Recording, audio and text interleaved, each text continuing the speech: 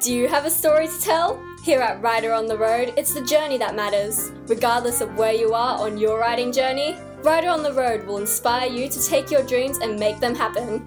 So sit back and enjoy the show as Melinda brings you guests who know what it's like to go it alone and who are willing to reach out to the rest of us by sharing their stories. Authors, publishers, entrepreneurs, people at all stages of the writing journey, just like you and me. It's time, dear listeners, to answer the question for yourselves. Do you have a story to tell? And welcome to another episode of Writer on the Road. Today I'd like to welcome Vanessa got it wrong again. I'm not going to start again. That's okay. Everybody, I've tried to get this name out twice now. Vanessa Carnevali, and she's the author of The Florentine Bridge. Good morning, Vanessa. Good morning, Melinda. Thank you so much for having me on your podcast. That's okay. I can't get my words out. I don't know what's going on here. Tell us all about that beautiful book and that beautiful cover.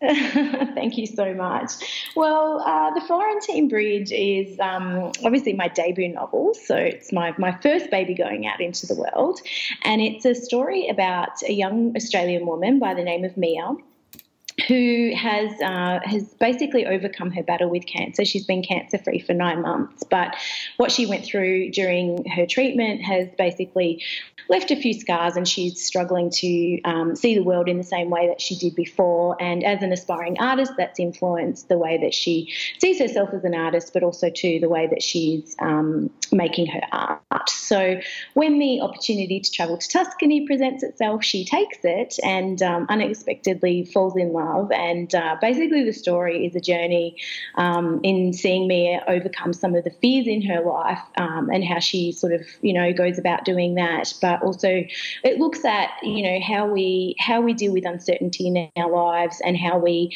manage to come back to see the beauty and find ourselves in everything. So in a nutshell, that's what it is. But it's a story that I never intended to be a love story. And it certainly is. And it's been a journey in writing this book as well. But I just want to stick with that idea of the moment about writing what you know, writing what you love. Now, everybody, it is holiday mode, so I'm allowed to go here. Tuscany, tell us all about it.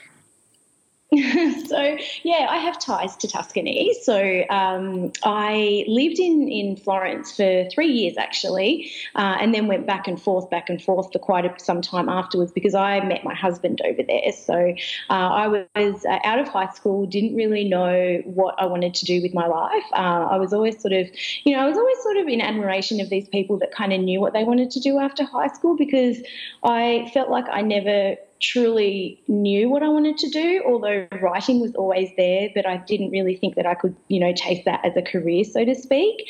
And so after uni, I started uni, and then I was always really studious and, got good marks at school, but I ended up in this business degree, which I'm so creative. And so, I found myself in this room with, budding economists, and I couldn't cope with that. I didn't know what I was doing there. And so I got the travel bug. I saved up some money and I went overseas and I did a Kentucky tour and, travelled Europe and really fell in love with travel. And having, my grandparents are Italian. My mum was very little when she came out to Australia. She was 15 months old when her mum and dad brought her out here. And so I'd always grown up bilingual and knowing that Italy was a really strong part of my heritage. But I'd never actually travelled to Italy until that trip. And when I did, I fell in love with it, and I realised then that I wanted to go back and learn more about, the culture and the history of Italy, this place that my grandmother had always spoken so fondly about. And so I ended up, to cut a long story short, I ended up back in Florence after that trip. I had met my husband on the first trip over there, and I ended up finding a job and living there, and I just fell in love with the country, the lifestyle, all of it. I felt like I had come home somewhere, and that's where my love of Italy and Tuscany began, and that's where I started reconnecting after high school with my writing, because I would start taking a lot of notes about, the culture and those funny, quirky things that the Italians do. And this was also around the time that, you would know of Frances May's Bella Tuscany and Under the Tuscan Sun books. Those were huge hits around the time that I was actually living in Italy, and so I devoured those books. And I was taking my own notes about living in Italy, and I thought to myself, you know what, one day these might come in handy, because one day I want to write a book. But little did I know that, so many years would pass until I would finally use those notes that my mum held on to all that time. My mum keeps everything, and the funny thing is, she knows how to access it at the push of a button.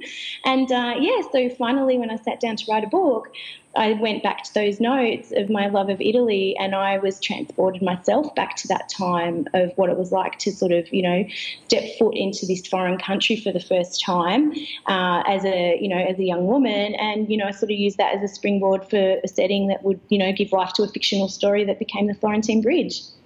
Yeah. Now, everybody, look, how can we resist? Now, I know Vanessa runs an annual writers' retreat, and it's called Your Beautiful Writing Life to Tuscany. Now, a lot of us who listen or participate in my podcast have a romance background, and we go right back to the Mills and Boons days where there were tall, dark, handsome Italians who sweep their brides off their feet. How can we resist in this holiday mode to hear all about you and your own romantic husband?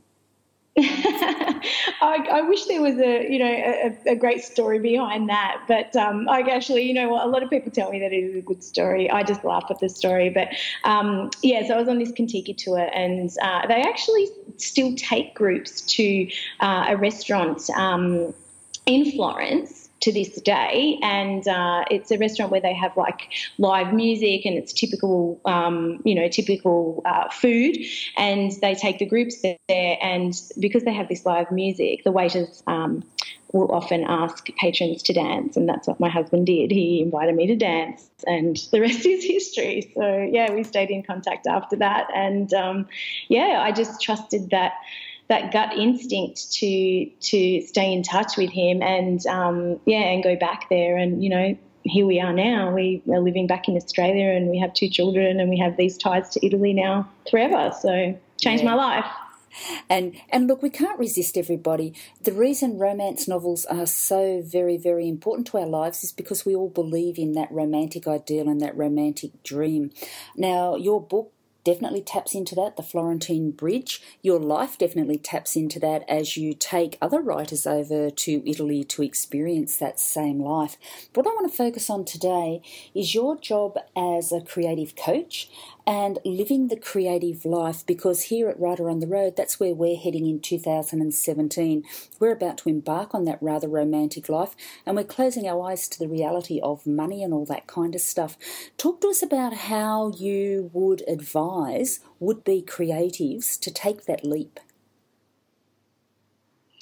I think it's just starting with a single word. I mean, some of the scariest things for all of us are to let ourselves be vulnerable in terms of, letting our thoughts out onto the page, or, starting something new. I know that a lot of beginner writers really struggle with even just claiming that title of I am a writer. And so I think it's just becoming comfortable with that and knowing, as you would know through your podcast, and for me, I've been blessed to be able to interview many, many authors, some of them, massive New York Times bestselling authors who still struggle with the self-doubt. And it's something that, nobody, as far as I know, in the creative arts is immune to. This is something that we all deal with. So it's really just about doing it for the joy and really understanding that you're doing this as a gift to yourself. Writing is such a blessing, and I really love talking about writing in this way because it takes away all the ego and all the expectations and everything, because if you can really just sit at the desk or, grab your notepad and pen and just let your thoughts or your ideas just pour out of you without, with taking away all the expectation, I think that's when you really, truly love to write, and that's when you will do your best work as well. And so for me, I've just handed in my second manuscript to my publisher, and, the second book was not really all that easy for me. I didn't have all these practice novels behind me because The Florentine Bridge was the first adult novel that I had written. And so I had to really do a lot of work around that. And thankfully, you know, as a coach and, you know, I'm supported by other writers now that I've met along the way this year, you know, really a lot of the struggle is with that self-doubt, that voice of the ego on the shoulder, you know, saying, you know, you're doing the wrong thing, or, you know, maybe people won't like this or what have you. So it's really, I spent a lot of time reconnecting with myself and just trying to block out all of those expectations and those, you know, those worries. So I use meditation a lot as a tool to help me kind of overcome things. So now, you know, if I sort of feel like the words aren't flowing, I'll get up and maybe go for a walk or do a meditation or that sort of thing. And that's really what I tried to embody in the writing retreat that I ran in Tuscany as well, was just that you can, you know, you can sort of create a writing life that is going to be giving you joy, but also, you know, because there is that side of it where you have to meet deadlines and it is a business and that you've got that side of it as well. So really balancing that.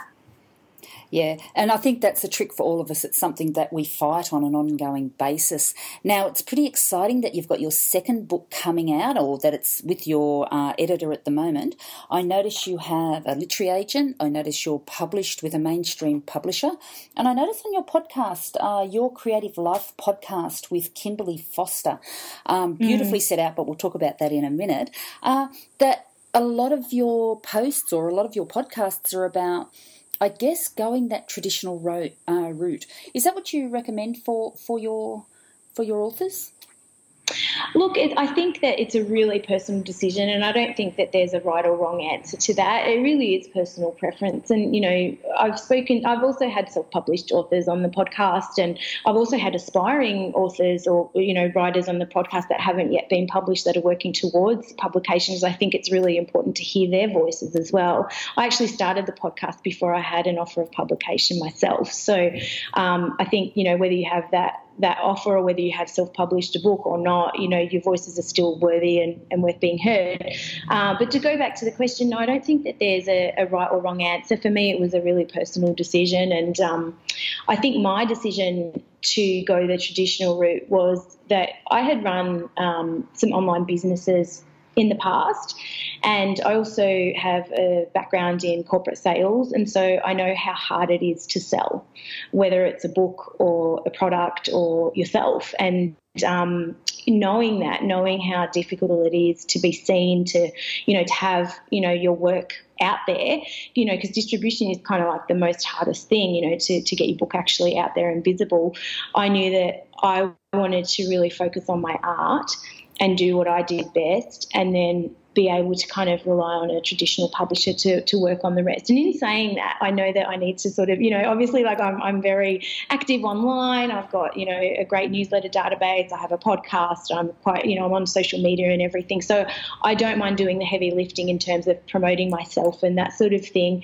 But I, you know, for the most part, I wanted to be able to focus on the craft, because right before I wrote this book, I had been doing a digital parenting magazine, and I was basically spinning so many plates, because not only was I commissioning articles, I was editing them, I was, you know, guiding the designer on the creative aspect of things, and then I was also doing the marketing and sales. And then I just realised, you know, this is taking all the joy out of this, because I want to focus on actually writing, but I was doing all of these other things that didn't really allow me to do what I loved most. So that's my decision. You know, that's how I came to that.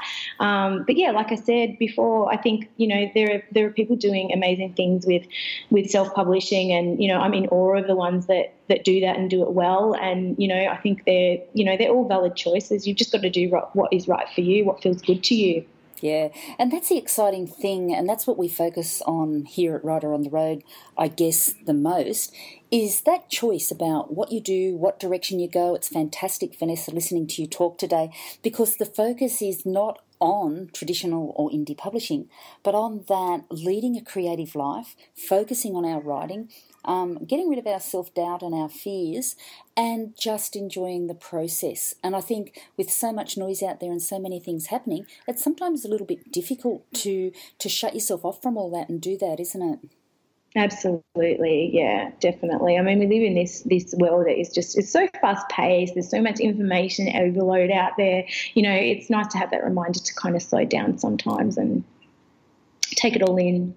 Yeah. So everybody, 2017, Year of the Creative Living. Vanessa and I are doing it. We think you should all do it with us because we don't know what's happening at the end of that year. We don't know whether we're going to be rich, poor, or something in between. Vanessa's certainly got some exciting things happening, I guess, in your life with your literary agent, with your traditional publisher, with that wonderfully designed podcast. I'm so jealous, everybody. I'm going to turn my podcast pink next year.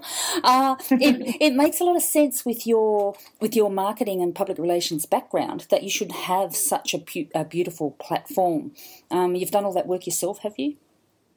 I have, yes. I am self-taught. I did my website on my own. I just pull up my sleeves and just get onto YouTube. But I think it helps that I'm a creative person, but I'm also very curious. I love learning new things too. So yeah, I mean, I've hired designers and that sort of thing to do things in the past. But yeah, I like doing that stuff as well. It's just, it just becomes harder when when you're trying to fit it in. Like, time is always, so precious. So that's the hardest part about it all, I think. Yeah, and they're recurring themes, everybody. We hear them every week.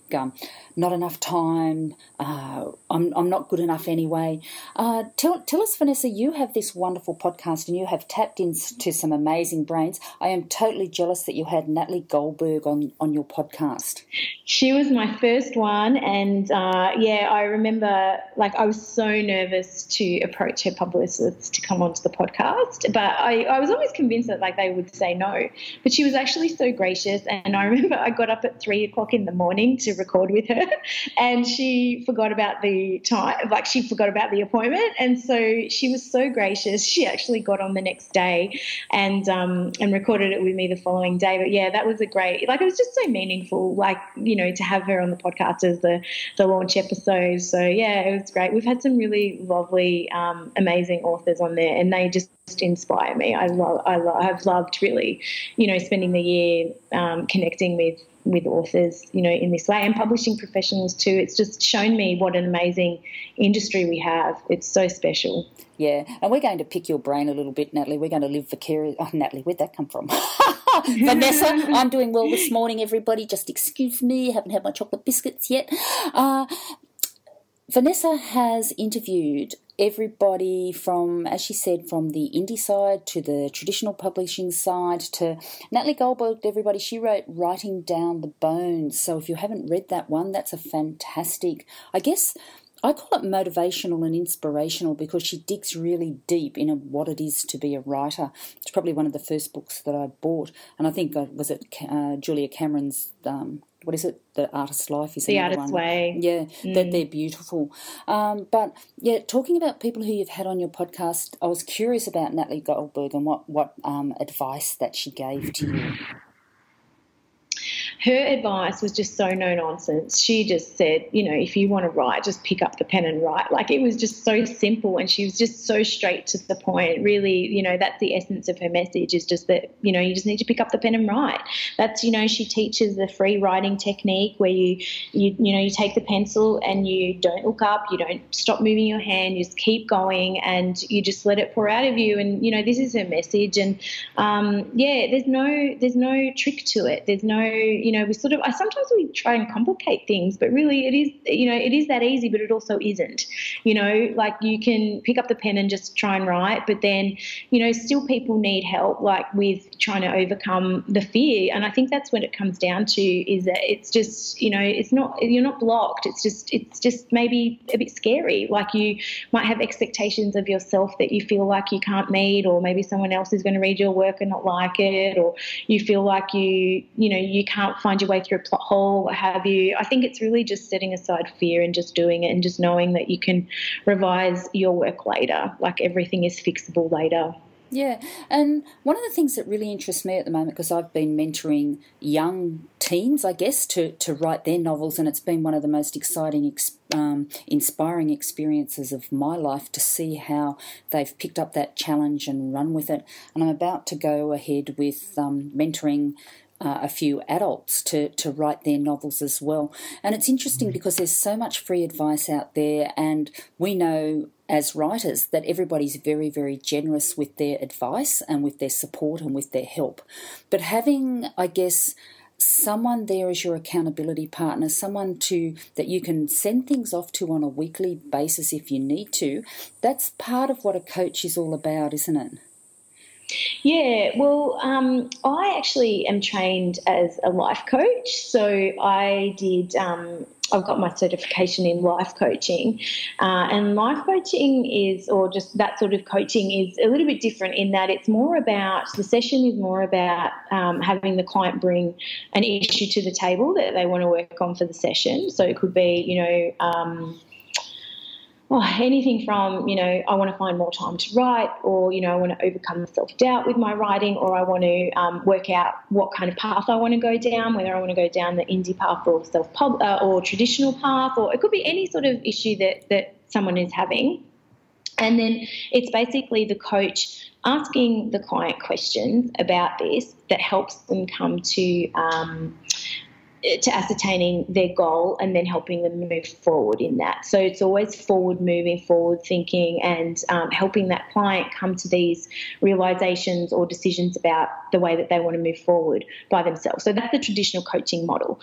And then you have things like mentoring and, that sort of stuff that is sort of a little bit more what you're talking about is, helping someone become accountable for things and that sort of thing. But, the traditional coaching is a little bit different in that it's more sort of guiding them through questions and helping them have their, light bulb moments through that particular session. And for me, when I was doing the life coaching, I didn't even know really why I had enrolled in it. I just felt drawn to doing it. I thought, this could be fun. But then as I sort of was doing my triads, you sort of get together for, I can't remember however many weeks it is now, but we would get together, the three of us, each week and just coach each other for a session. And every week I was bringing, some of the challenges that I was having relating to writing. And then I realised, I'm sure that there are other writers in this boat. I'm going to actually focus on, on coaching writers as opposed to, doing this broad. So I really niched down what I was doing. I don't do a lot of coaching now, but, I'm sort of open to it every now and then. I'll take on new clients and help them, with what they're up to. But, yeah, I just find it really rewarding. Love it. Yeah, and you interviewed someone on your podcast that I was interested in, mentoring and teaching with Faber Academy's Catherine Hayman. I don't even know what Faber Academy is. Well, yeah, Kimberly did this interview, and Faber Academy, I'm not going to explain this very well, but it's, I think it's affiliated with Allen and Unwin, and they have these courses and that sort of thing. And she interviewed Catherine Hayman. I can't remember her title actually at the Faber Academy, but they basically it's another way that you can hone your skills in terms of your writing. So they offer this program. Yeah, and there's more and more people out there giving themselves permission to write their novel, and that's what I'm exploring, I guess, with what I'm doing, is saying, look, I've wanted to do this for years and years, and now's the time. And I was speaking to a woman yesterday who I'll be mentoring next year, and basically she said she pays $1,500 for a 3-day conference. Why would anyone quibble about having or paying for professional mentorship when you're fulfilling a life dream? Are we finding now that people are appreciating our skills and appreciating that we've put in a lot of work to be the professional writers that we are, and that they're now prepared to pay for our services? Are you finding that a little bit more? Yes and no. I think, it just depends really on the person and what they're looking for. Like, I think, there's if you're wanting to write and you're really wanting this, you have to want it. Like a coach can help you kind of overcome, sort things out, help you see perspective and that sort of thing. But really you need to be the one that wants to make these changes or wants to sort of, take steps forward. But I think that there's, personally, I think there's a lot to be said for doing this sort of thing in terms of if it's going to help you move forward with your goals. And some people just need a helping hand. But I mean, I see a lot of people, trying to put up their hands for workshops and things like that. Even I've noticed like there's a lot more Australian authors offering things like writing retreats and that sort of thing. So I don't know if I'm really seeing a shift, but I love what I'm seeing in terms of more people doing, offering these sorts of things, because I think it just gives people permission to kind of embrace writing into their lives. So I think that's a good thing. Yeah, and that's what got me very excited talking to this woman and a few other people as well, is that they're prepared to invest in their own creativity. So I'm guessing writers as a whole, and I know romance writers are so very good at this, about holding ourselves up as professionals and saying, look, I've worked really hard to get here. And I think we interviewed someone on the podcast and she said, yeah, the secret is work 16 hours a day, 7 days a week for years to become an overnight success. And I just laughed because people don't want to hear that part, do they? No, definitely not. No, it's always easy to kind of make assumptions about how somebody got to where they are. And juggling families and all the rest that goes into it, isn't it? You've got a blog post up and it's called How Books Are Made from Stolen Moments. Now, Vanessa's making this all sound very easy, everybody, but she's got a daughter, she's got a family, she's got a job, she's got a handsome hero, she's just put in her second book. How do you find the time to write? It's the perennial question, isn't it? I don't find the time. I make the time. It's a struggle. It's not always easy, but I'm not afraid to set the alarm at 5:30 in the morning and get up to fit the writing in if I have to. I take a notebook with me everywhere. So my son is very involved in soccer. Throughout the soccer season, it's training twice a week, plus a game, plus he does clinic with skills. My daughter does horse riding. So I'm constantly, driving them around, in conjunction with my husband. Sometimes like on a Saturday, we just like cross paths for half an hour for lunch and then go somewhere else again. But I take a notebook wherever I go, or a book. So I'm either reading or writing while I'm, waiting for the kids to finish their various activities, and so I try and make the most of it. So I might get down 100, 200 words while I'm waiting for my daughter to do her horse riding, and then at least that's something, or at least I'll jot down some ideas and that sort of thing. So I just try and fit it in as much as possible, and and then I have set writing days. I'm lucky to have set writing days where I will fiercely guard my time on those days, which means no coffees after school drop off with the mums from school, no lunches, no appointments or anything like that. So I will solidly write during school hours and I don't fit anything else in.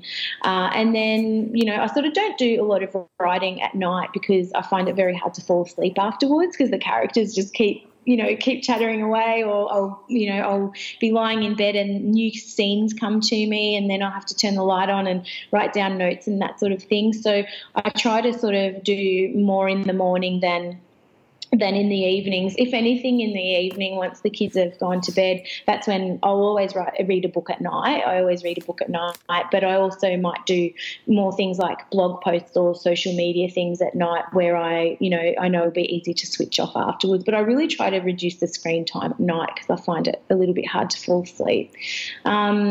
I also make sure that in the mornings, I find it really hard to fit the writing in if things in my house aren't in order. So I really try and get the dishes done, give a quick vacuum to the kitchen, make sure there's no dirty dishes and put a load of washing on before I drop the kids off to school, because then when I come back in the house, it's kind of, when you walk into an office, like the first thing you might go and do is make a coffee and then go sit down at your desk if you work in an office, which is what I was always used to.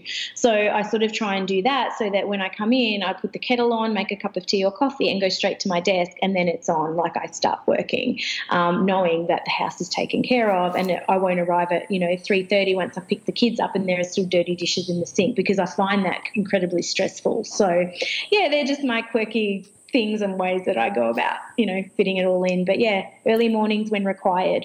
Yeah, and isn't it interesting treating your writing as a job? Now, we started off today and I'm very excited about, the year of living creatively and protecting our creative time and all that kind of stuff. But the people who are successful, like yourself, and the people who have finished their novels and have novels to show, you treat your writing like a job and you guard your time fiercely. I think that's the biggest difference between aspiring writers and people who write is not treating it like a job. You've got to put in the hours.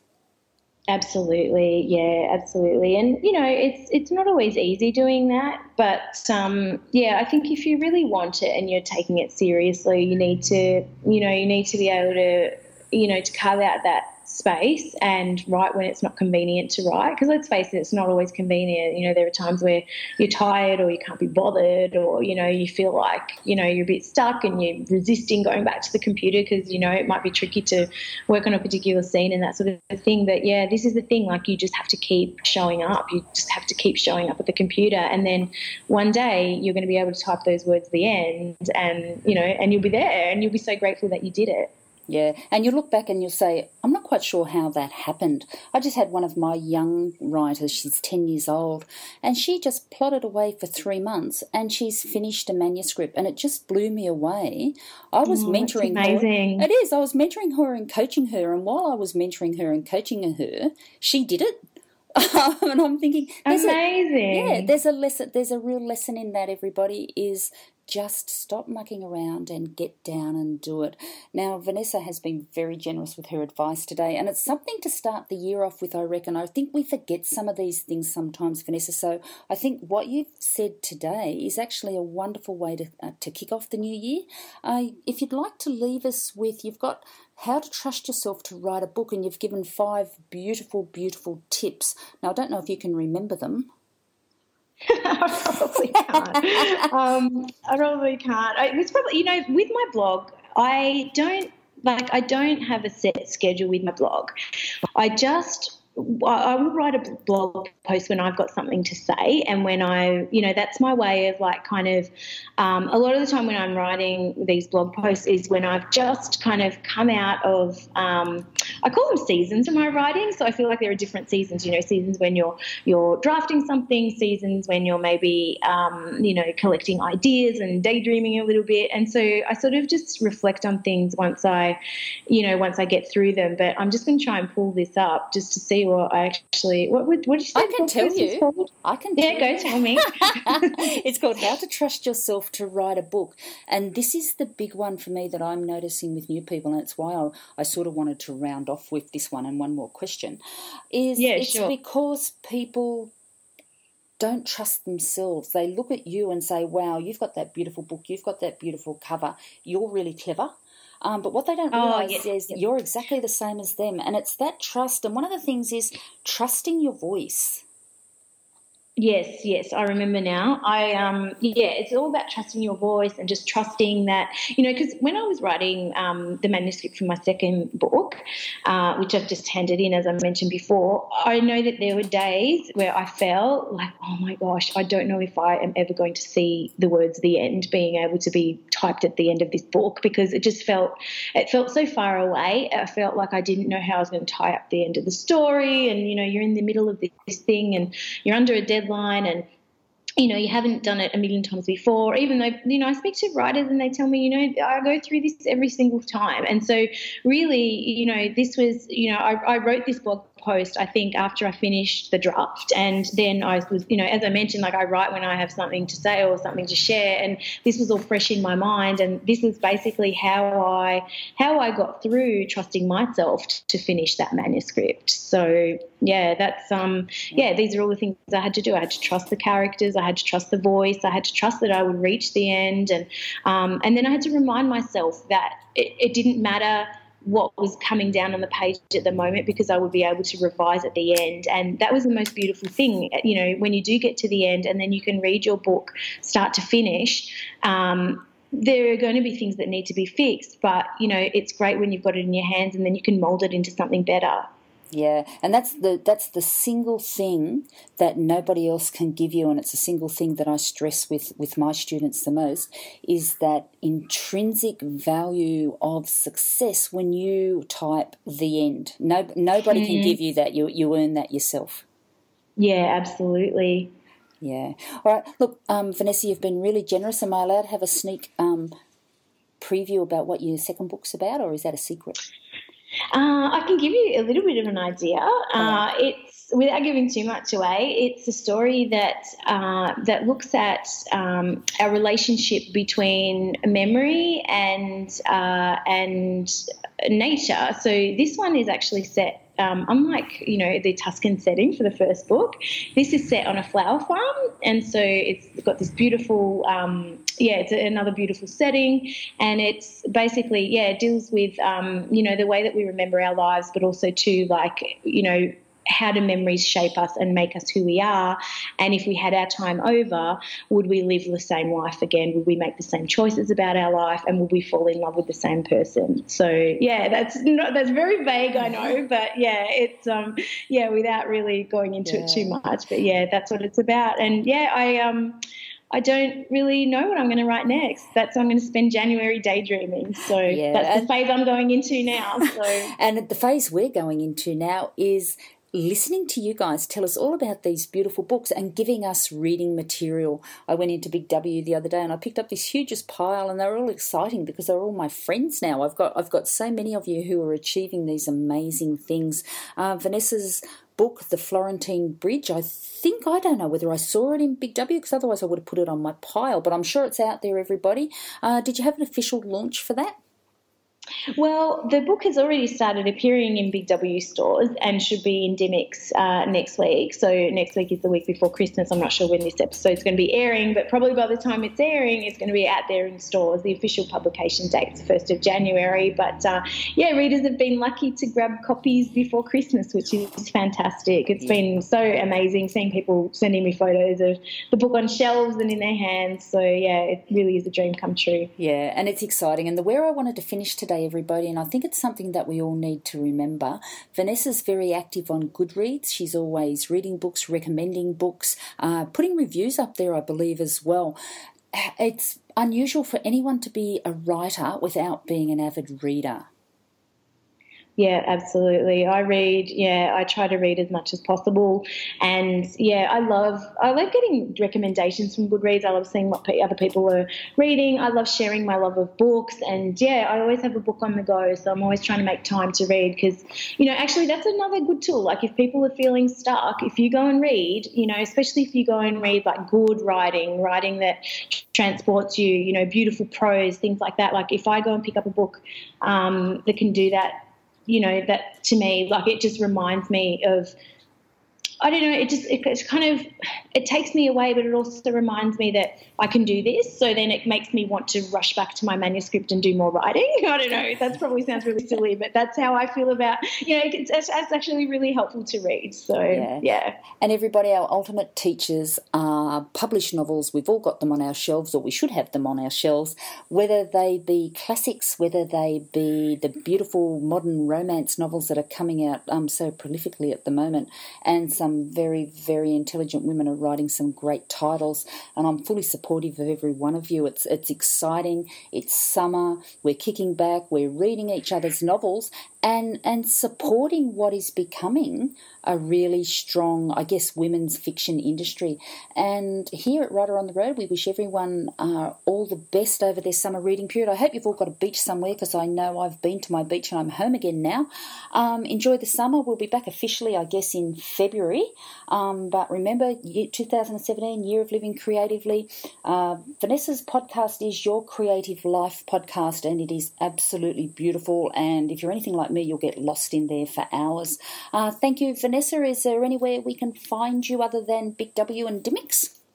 You can find me online. I've got a website, and I'm on all the social sites and everything. But I'd love for people to come and say hello. I've got a newsletter that goes out monthly as well. And so I love connecting with writers, with readers, and feel free to come and say hello. Yeah, and have a look at those beautiful photos of the Writers' Retreat last year in Tuscany, and there's another one coming up in 2017. Jealous. One day when I grow up, I'm going on a Writers' Retreat as well. Okay, so it's bye from Writer on the Road for our summer reading sessions, and bye to Vanessa Carnevale and the Florentine Bridge.